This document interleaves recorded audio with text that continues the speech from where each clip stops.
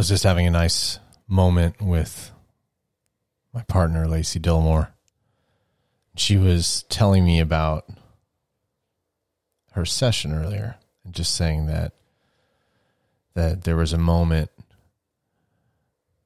where she realized that something had gone on profoundly with her client. And Lacey, recognizing the profound moment, remarking back, hey, that's really special. And as I'm being told this story, I've been looking at Lacey, and I know how much we all struggled to see ourselves as beautiful.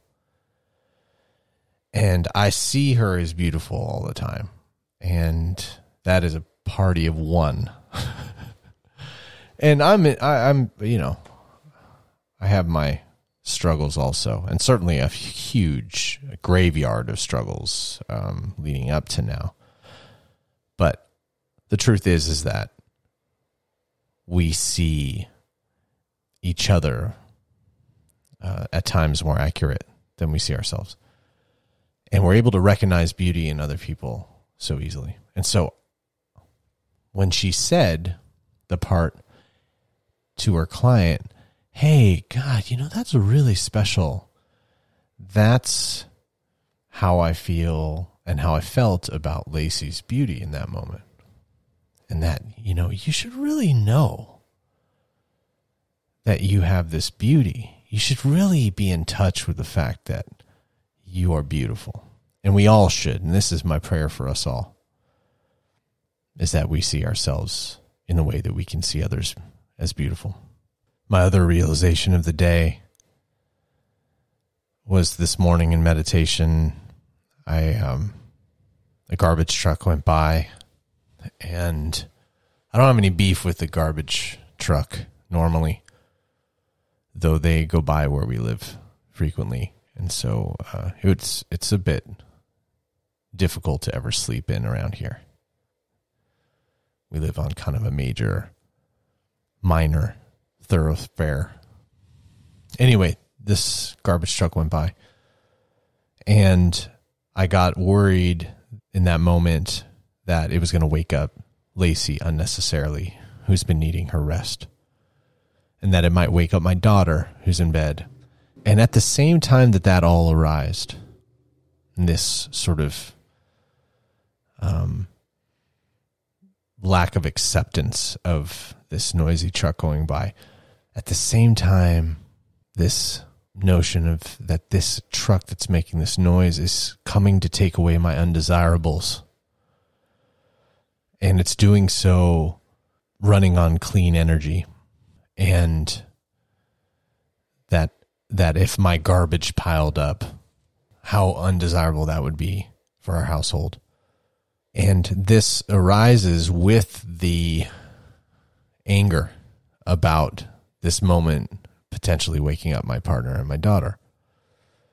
Plus, I'm in touch with maybe this energy that I'm feeling, even though I came up with these two different scenarios that are kind of in opposition. One is this garbage truck is out to get me and ruin my day, and can't they just shush? And then the other, which is like, yeah, but they're doing this great job. They're not thinking about you at all and carrying out their job and doing you a direct service.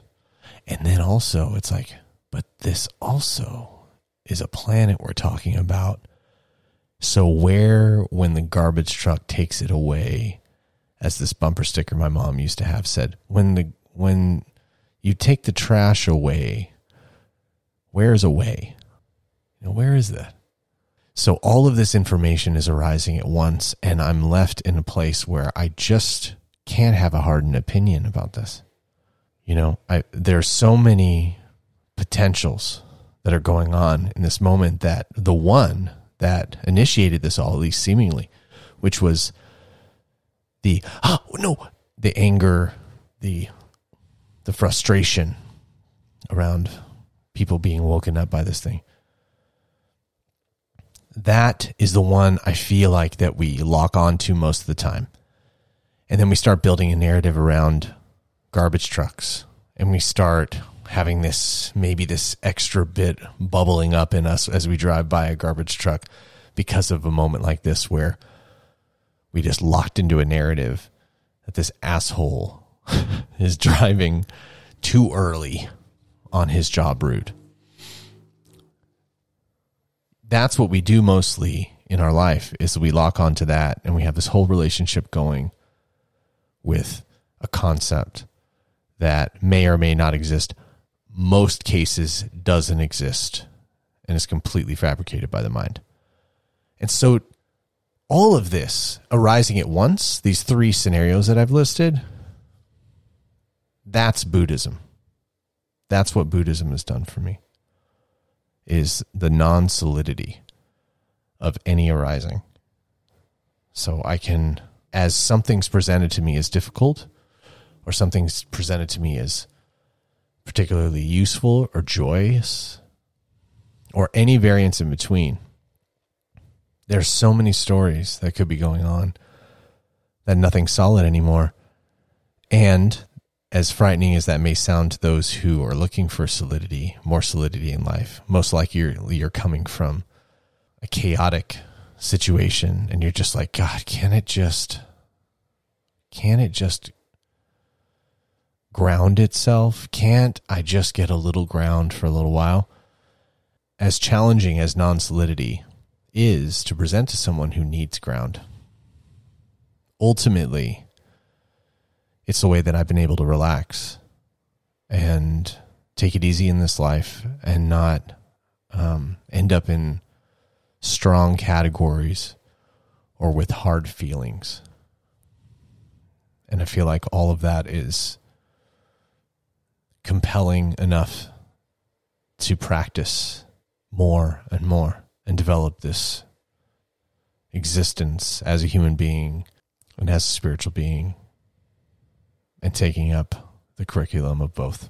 On today's episode, I'm going to field questions posed by people I've mentored in the last year.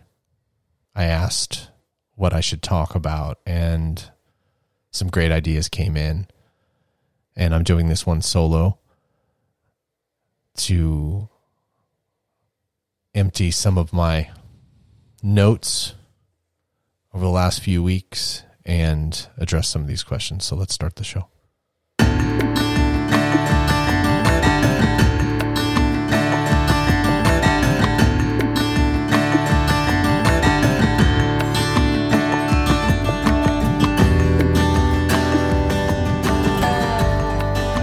Hey everybody, I'm Jamie Carpenter. This is Love is the Author podcast. Thanks for listening. If you're new here, if you're returning, thank you as well. Taking a little time off to receive the download of nature, the pass to live on the planet I have received in the form of COVID. And it has moved on, though it has left its traces, though minor, on our household. But more about that at some other time. I don't want to drift off into that, but we're all doing okay. And I hope you're okay. You know, another thing that happened today was in meditation, I was struck by presence. And I realized how interlocked the idea of presence and mindfulness is with Buddhism. And I was thinking that's unfair to presence, to be so stringently locked in with certain traditions.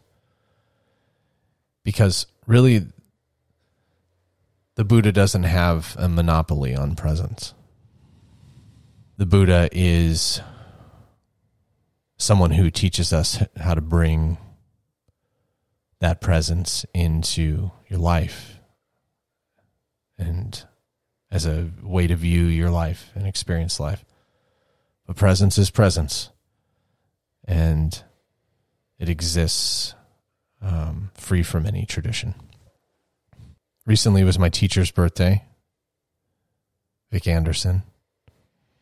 Vic was the bridge between myself and Tibetan Buddhism.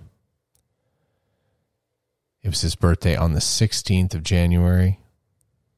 You know, I had this experience yesterday, and I thought that this is a good way of talking about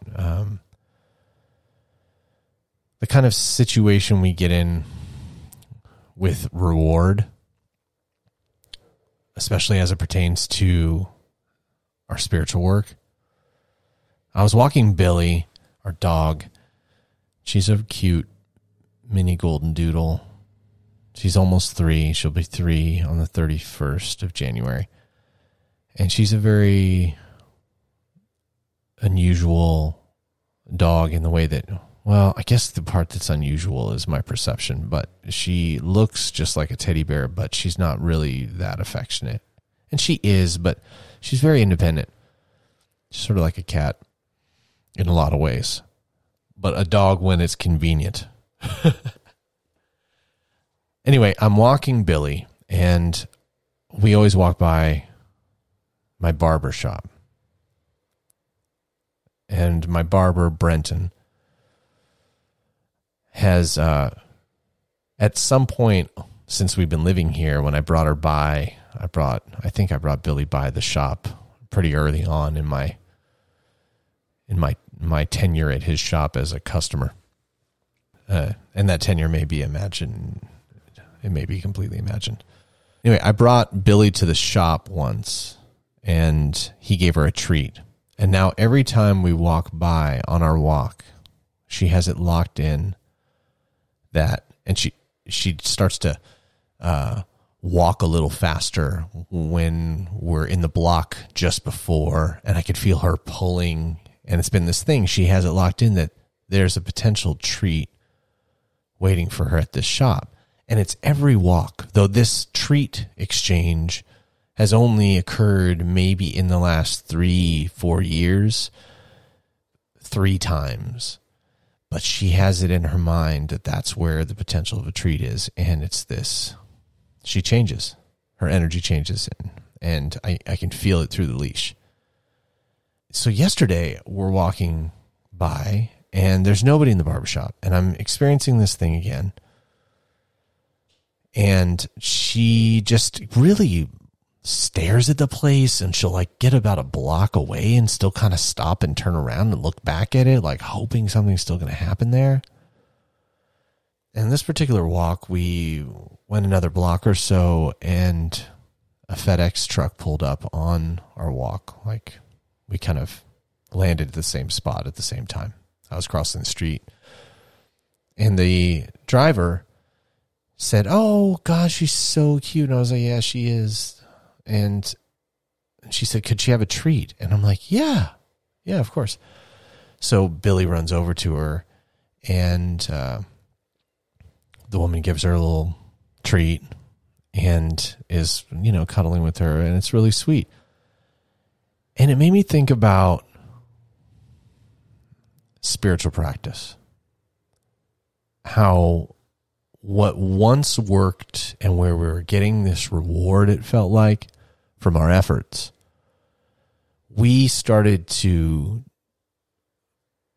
build it in to our experience that by doing such and such, this is what is beneficial from it. But the reward center of our spiritual practice seems to rotate. And it changes. What we might be getting so dramatically and so poignantly in one area, it moves. And we may get benefit from the smallest, most non-spiritual seeming thing. That all is also the yield. And so the reward moves. It's a revolving reward. You don't know where it's going to land. And we shouldn't even really be doing it for one solid reward. I'm just discussing the benefits and the merit produced by having a spiritual practice. Okay, so where those exist. Not saying we do it all for that. We certainly don't. We do it to be able to work with the difficult, to turn our suffering into liberation. But just as it pertains to reward, it's a revolving center. And just like how Billy found out that on all these walks, she could have never predicted that on this particular day, just being at this place, all of this confluence of events brought her this treat in a new area. And that's kind of like, I have a message here from Jacqueline, and here's what Jacqueline says. Hi. I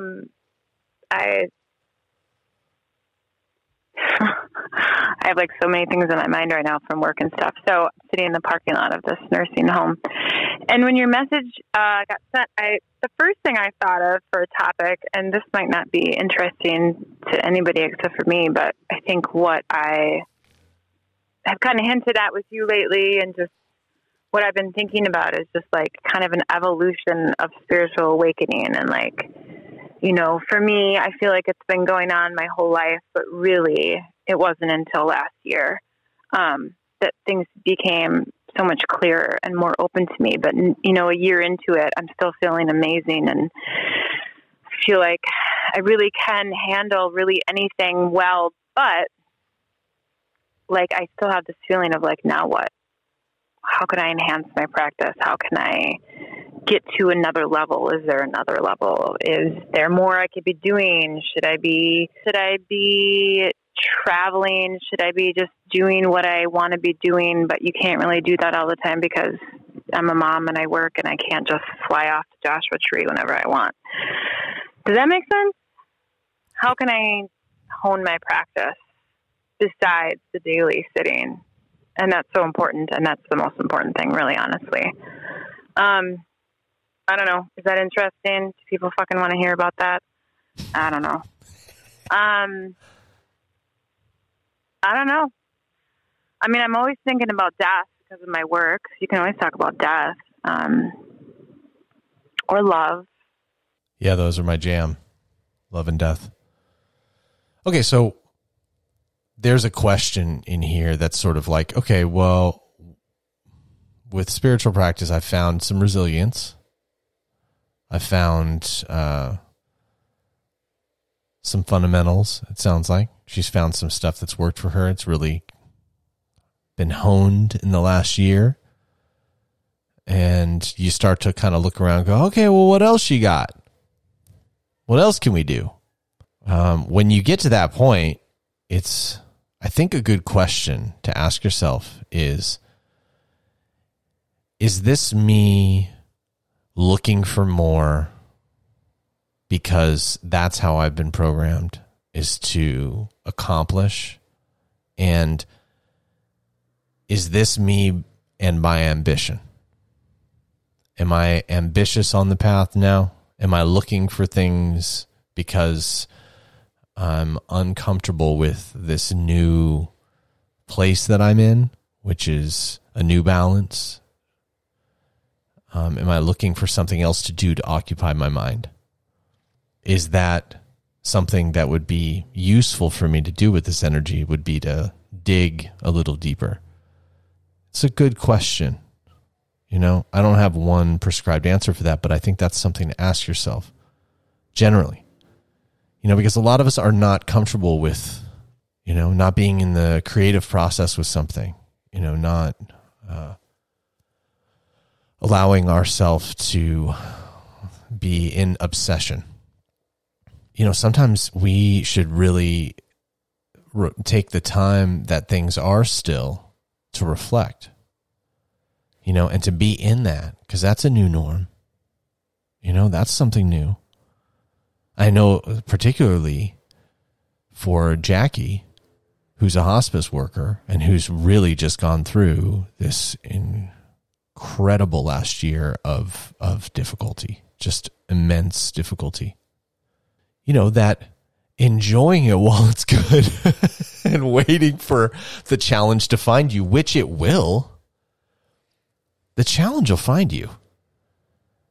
You know, it was one of the things my dad told me a while back. He was sort of like, I think that I had this bent on really making sure that the kids understood responsibility and that they understood challenge.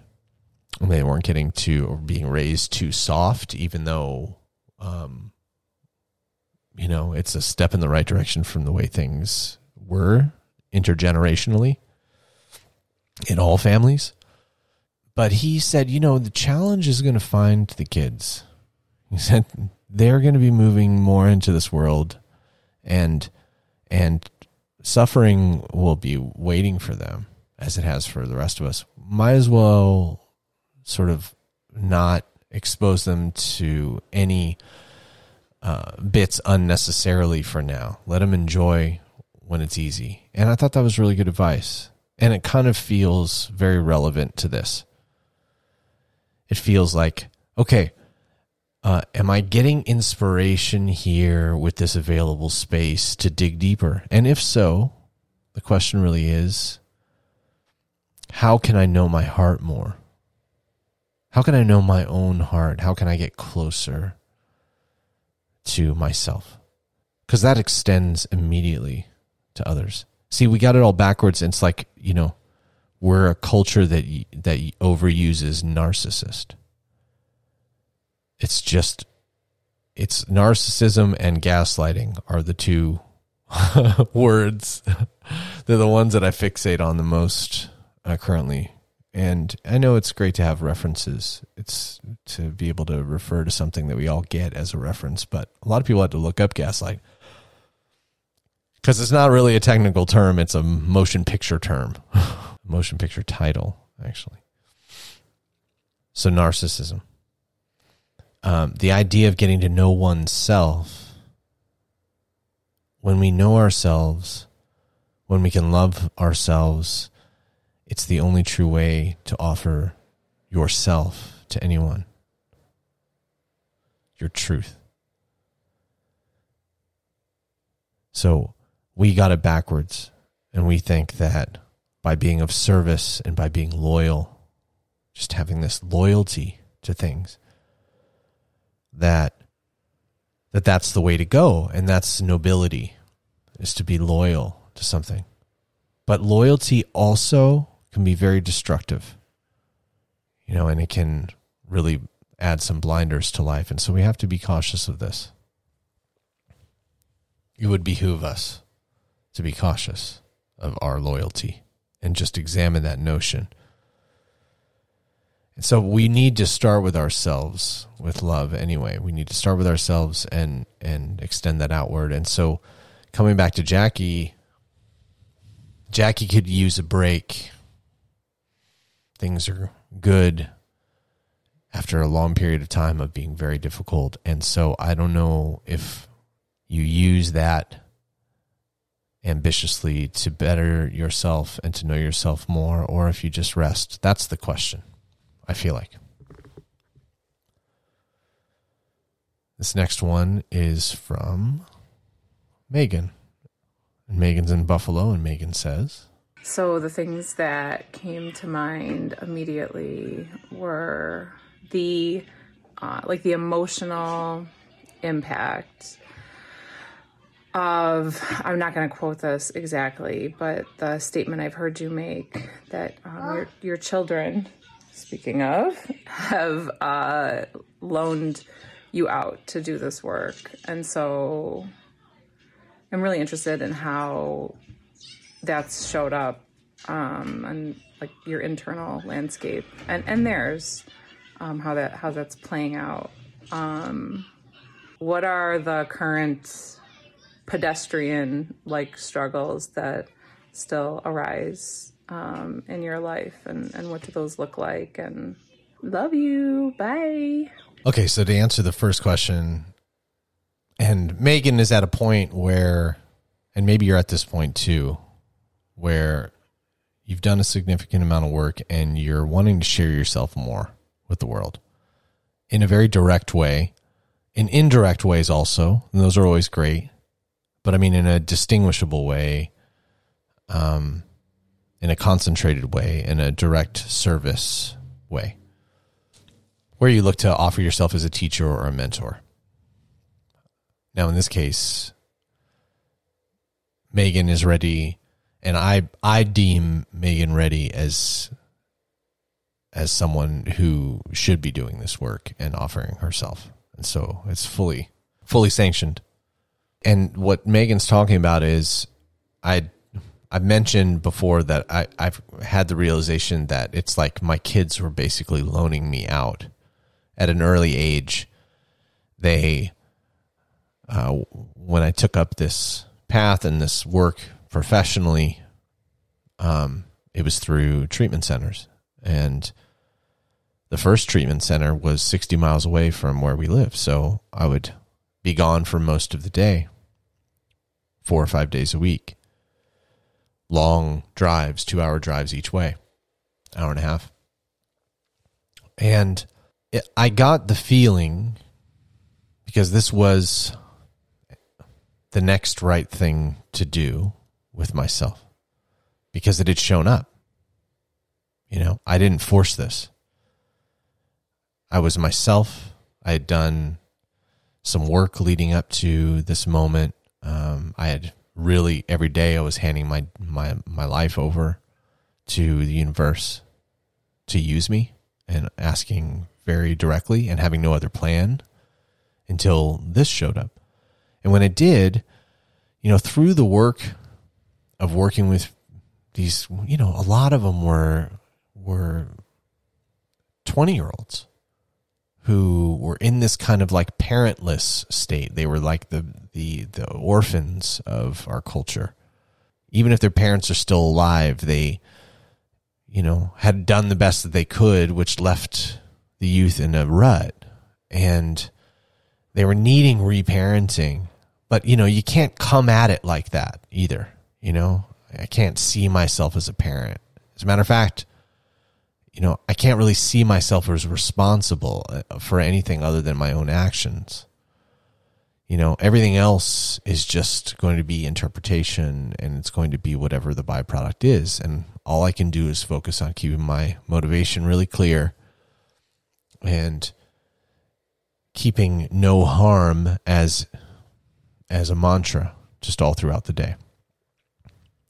And by even saying that, by saying the no harm part, I just want you to know that sometimes the most skillful action can appear in a way, or can be something that you wouldn't normally do, like grabbing a kid's arm because they're running into traffic and yanking them back to safety.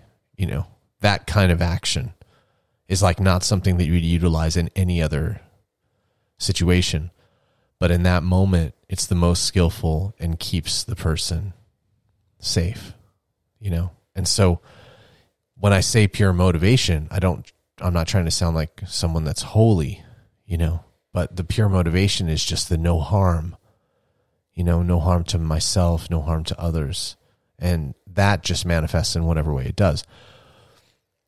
So while doing this work, though, with the 20-year-olds, I realized that these are the leaders of tomorrow. And that was very clear to me throughout the time of the period of 2014, 2017, working at this treatment center in Malibu. These kids were the ones, kind of like it was mentioned in Breakfast Club, where the custodian and the vice principal are shooting the shit in a back office, and one of them says, a thought that keeps me up at night is that these kids are going to be the ones that take care of me later on. And the custodian says, I wouldn't count on it.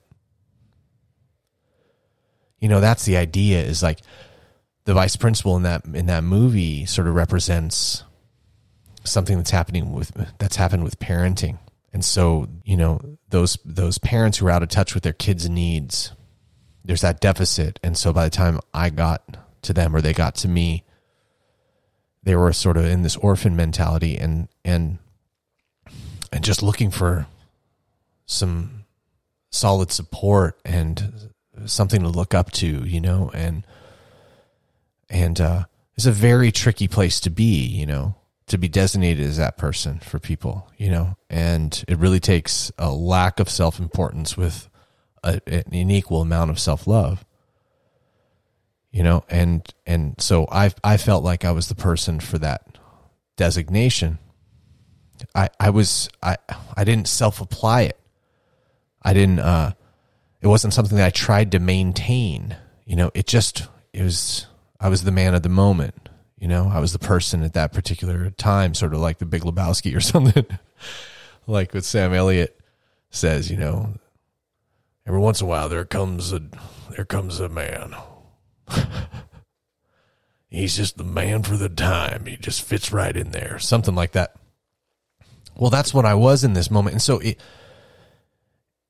I took care of that in the way of not making it an identity. And I say all this to tie into Megan's thing about, you know, my kids loaning me out to do this work. I didn't have any context for being a dad who was away during the day. I didn't have any context for that, anything outside of like the long-standing patriarchal sort of system, you know, of the father away. And then I saw this documentary on one of my favorite teachers who just, the thought of him makes me cry. Just his face. Dilgo Khyentse Rinpoche.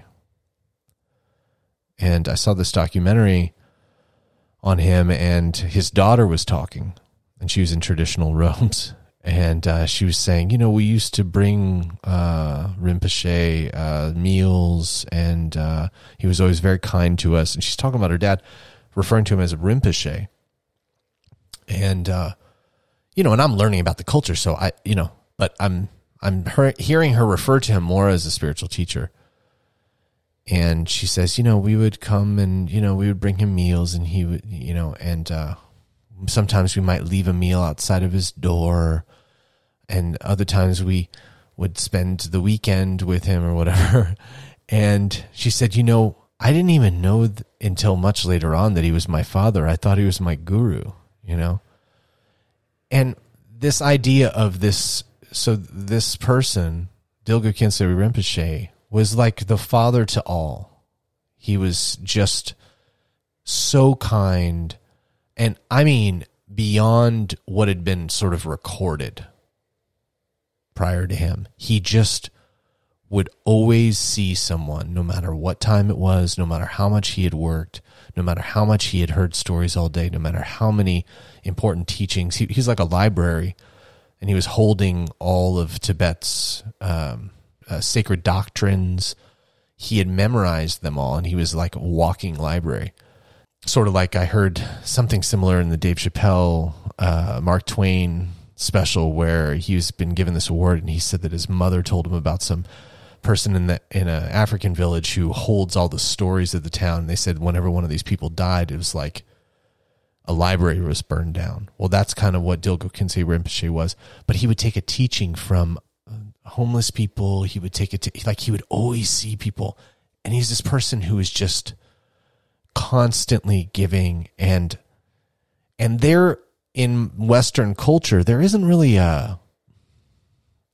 an equivalent to that in the mainstream.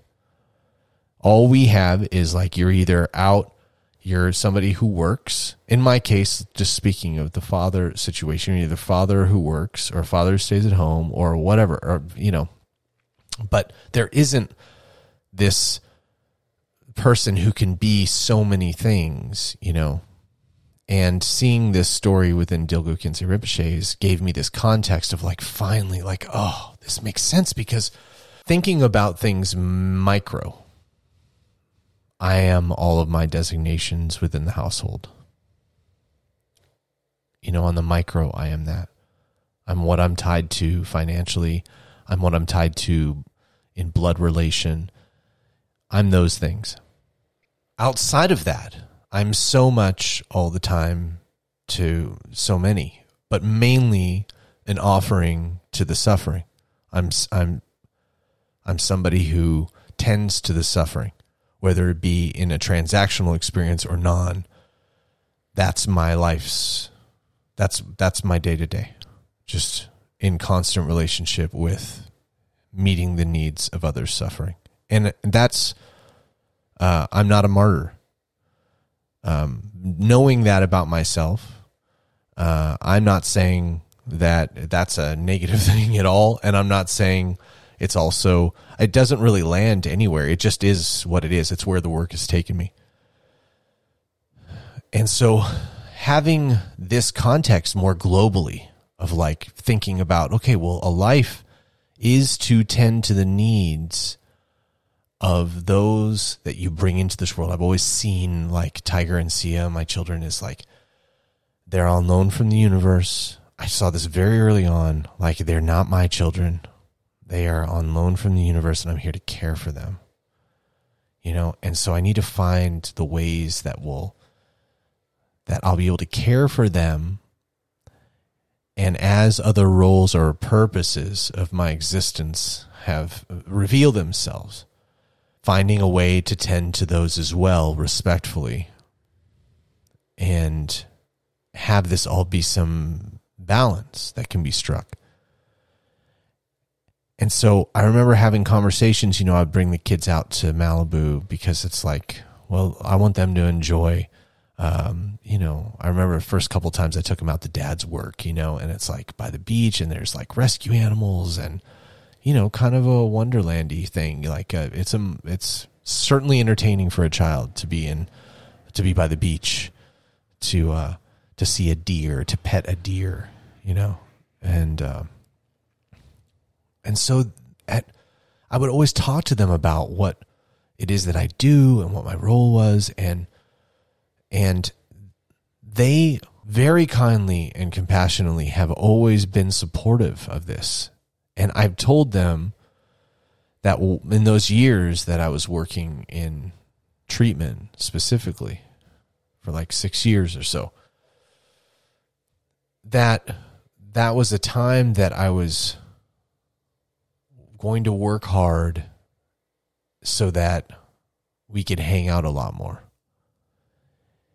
And I said, for now, you're loaning me out to people to boys and girls who don't have mothers or fathers, or whose mothers or fathers were harmful, who harm themselves now, and that I have a way of being able to reach these people, and the kids were just always supportive. And everything I said that I would do for them, maintaining consistency with the things that are important, is everything. Of course we need to be adaptable. And of course life is very fluid. But with these very core things like raising a child, just going to your own heart and going, where did it hurt me in life? And how can I be the offering to this generation that I've brought in? How can I be the offering? And so I have tended by showing up to those areas that I remember from my past, and also whatever their needs are, the kids' needs. And they saw that period of time as sort of loaning me out. And I have had to prioritize time that's just for them throughout the process, to keep the household sacred, to keep, this whole thing doesn't work for me if someone, especially my own children, are left out. This has to be cross-pollinated benefit, and that's really what it is like there's this cross-pollination of benefit that goes on as we continue on this path, with our diligence and our sincerity. And things just end up not only taking care of themselves, but one area supports another, and it's like a gigantic tree with those big old roots, It's like all of them are essential to the balance, even though they're individual, at least they're seemingly individual. And so that's maybe the answer to the first question, is sort of like, the kids have loaned me out. And one of the other features of this, what I've seen is sort of like, what I notice is that there's interdependence in this work. There's interconnectedness from this moment to our future. This moment is the future.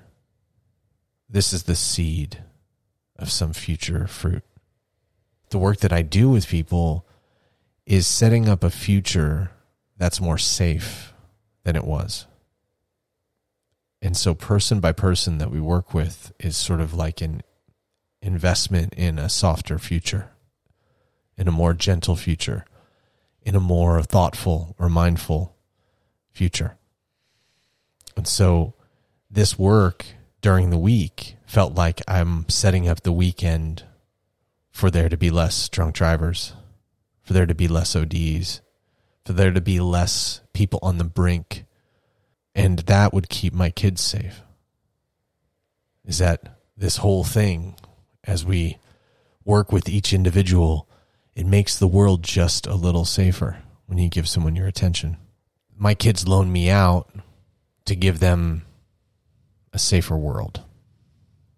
And that's the way I see it. And my promise to them of having more time has come true. You know, the further I've gone down the road of being, for years it was a spiritual director of a couple treatment centers, and now it's just a spiritual mentor.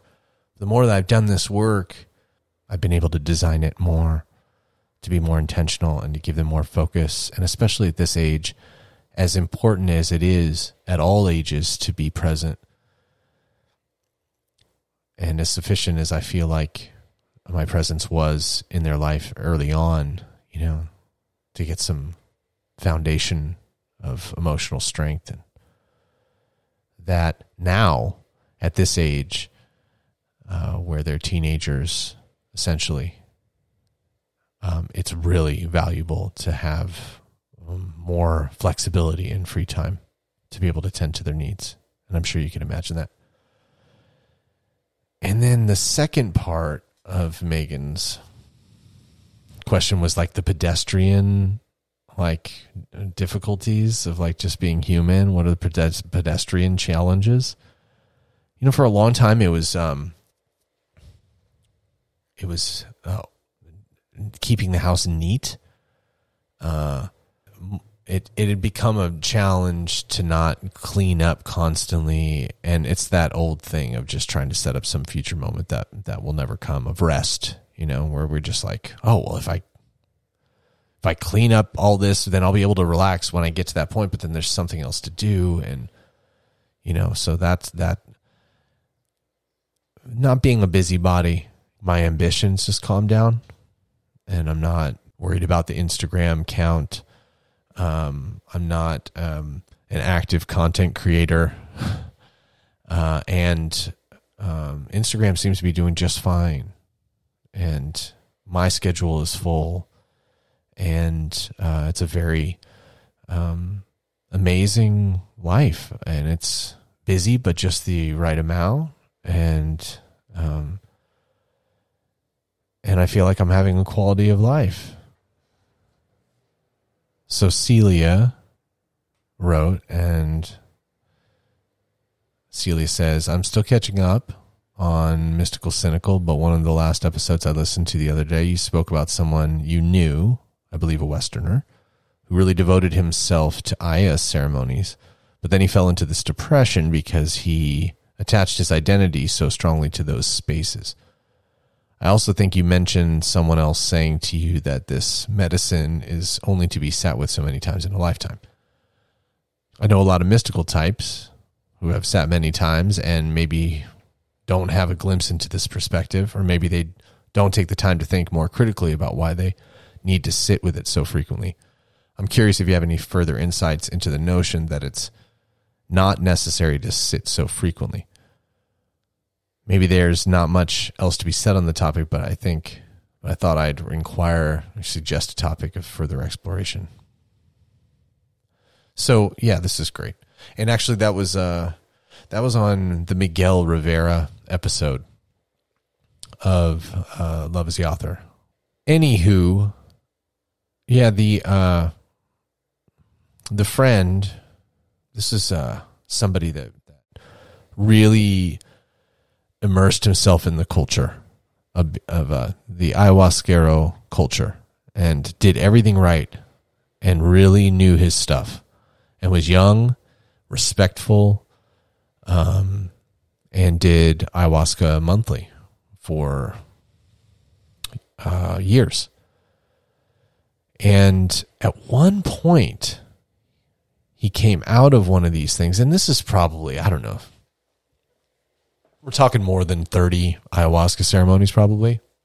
And some people take it up like it's a monastic, part of their monasticism is to be an ayahuasquero and to belong to that tradition, and that it's this regular clearing, purification, and that's like a whole religion. And so he's about as legit as it came. Such respect, and was an avid sweat lodger, but young, a very young person, a great artist. His art is so great. Anyway, then the bottom dropped out on one of these trips. It just got really dark, and he didn't come out of it for a long while. And I would talk to him in these deficits. He was such a connected person. He was always so enthusiastic and so kind and so funny. He could drop on a dime and be so funny and do an impression or something. And kind of like what most people would consider to be sort of a old school health food store hippie, but a young person, ponytail and sort of like the hiking boots and he was just, it was like in the awe of deficit. Oh, that's a place. The awe of deficit, like feeling it all slip away. What gave you joy? Your normal routines. He had to move back in and live with his mother and father, which he had gone to many lengths to not live with them, and now he's like reduced to his childhood bedroom, and he was trying to feel his way through back to himself. And of course, I mean, I'm sharing this story and it sounds pretty bad, but he recovered, and he's an amazing artist, an amazing person, and got married, and the story ends well. But when I told Miguel at the Sweat Lodge about what had happened to this friend, and he had met him, I'd introduced the two of them, we'd sweat together, and he just said, these medicines are not meant to be used that often, and that's an opinion. I mean, Miguel was my teacher, and I would never want to say anything against it, but he's talking about one way, and he's saying like, hey, there's a point where we got to work with the information that we've been given, and we got to integrate that. And when we don't, things can turn, because it's a buildup of information. So much of it's not integrated. And I think as intentional as my friend was living, I think that was sort of the idea, was that he was somebody who was living so intentionally and so on the land and so respecting all these different traditions, Native American tradition and traditional Peruvian traditions and indigenous traditions. He was immersed in it.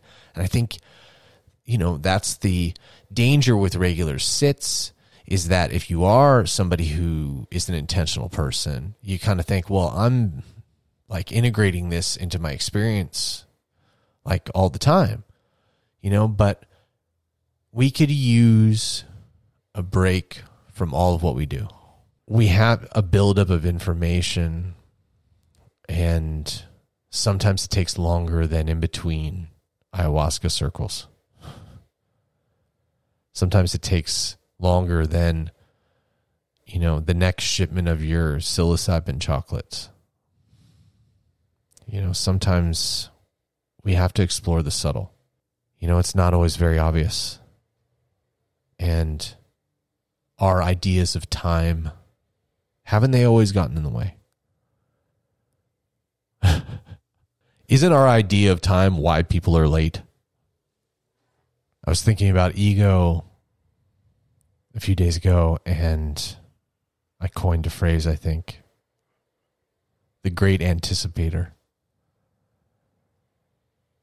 It feels like that's what ego is that which is constantly on the defense and anticipating what's next to shield ourselves or to appropriately numb ourselves. Ego, the great anticipator. Another thing that came up is that money doesn't solve the problem of popularity. So we all want money because of the freedom we think that it'll afford us. But the more money we get, the more people want to be around us just because of our money. And the more people alter who they are around us because of the money. And so the money ends up giving you financial freedom, so to speak, but it does not free you from the problem of popularity. And that's something that I think most people seem to find. It's said in a variety of ways. It's said in the way of like, it's lonely at the top. Or money can't buy you happiness. The happiness that's spoken of here is just the happiness that can be afforded to someone with money is the kind that doesn't last, unfortunately. It buys temporary moments, but no one thinks about how lonely it gets and how much the distance. No one thinks about the distance that money creates. You know, there's this movement currently, and the movement is masked YouTubers. And these masked YouTubers, a lot of them, my son is into, my daughter. And there are people who don't show their face and they have millions of subscribers and millions of followers or whatever. And they're some of the biggest stars in the world that you may not have heard of because you don't have teenagers, but they're taking over the music. Like they're making songs and like for a minute, the number one podcast, even over Joe Rogan's, was this new podcast that's by these two YouTubers who are a part of the universe that my kids pay attention to. Anyway, there's a trend that's happening where they don't reveal their faces. These YouTubers, like they come into the game with a mask on and they maintain that, and as a means of holding on to their, in some cases there's dysmorphia. They don't see themselves as attractive, and so they're wanting to hide that, and other people do it for privacy. And then every once in a while someone will go like, well, maybe when I get to 5 million subscribers I'm going to do a face reveal or an eye reveal or whatever. Somebody recently just did an eye reveal, and I guess that was a big deal for them because of how bad their dysmorphia is. A young person, like 15, 16. Anyway, this movement is oddly beneficial. I mean, I looked at it skeptically early on, just kind of like seemed like people were messing with the kids or something. But thinking about this, my son he's 14 and he started listening to podcasts, and it's of these YouTubers, and they are people who my son is into because of who they are. Like really who they are. What they have to offer. And not because of the way that they look, which I feel like is a really important thing that's happening. And it's a movement that within the YouTube, the youth community, and these stars within it, it's really cool to know that my son is basically into this person because he thinks that they're really interesting and they have something to offer at the core level, that has nothing to do with their looks. And I just wanted to give a wave of the mystical wand. I want to give the magical unicorn hummingbird hybrid blessing to these YouTubers for this, for being good examples in my son's life and my daughter's life. Mike One Shot Coulter, who has his own episode a few episodes back. Mike wrote me and asked me to talk about when we have the capacity to let ourselves go completely into an obsession or we fear of it. And he was talking about the Beatles doc, which I could go on and on about, and I will in some other episode, probably with him. But he's talking about this odd obsession that happened with this, and what happens when obsessions find us. And do we fear them, or do we completely allow ourselves to go into it? As far as obsessions these days, and by the way, the doc had a profound effect on me. I mean, it was profound, and I can see that it could be the kind of thing to crave, because it's a feeling that I didn't know existed in the world. That's what happened to me when I watched that. And that's just the right combination of events, being a diehard Beatle fan and story collector of theirs. And, I've spent maybe the exact amount of time I have studying Buddhism on the Beatles, like the same amount. I mean, just been obsessed, right? And so seeing this documentary, it revealed a feeling that I didn't know existed. And I think Mike found the same thing. And so what do we do with that? I mean, what's cool about finding an obsession like that, or finding something that's so compelling, is that it lets me know that it exists in the world. And so I can relax. And that's something to think about with this, is when the notion of like, wow, I'm so fucking into this. This is great. When that thing shows up, it doesn't have to derail your life. Knowing that it exists and that it spontaneously arose and that none of your planning had anything to do with it, and it's not something you birthed, and it doesn't seem to be something that's going away, we can relax. And we don't have to fall into the staunch, obsessive, sort of it takes over your whole life thing. It's an aspect of life that you now know about. And so I feel like you can relax knowing that it's there and that this world that we live in created it. So there must be more. How's that? Hey, thanks for listening. I think I'm going to wrap up now. When I say I love you, I don't mean because you love me. When I say I love you, it's because you are me. I am you and you are me, and we are all together. Hey, until next time, thanks for listening.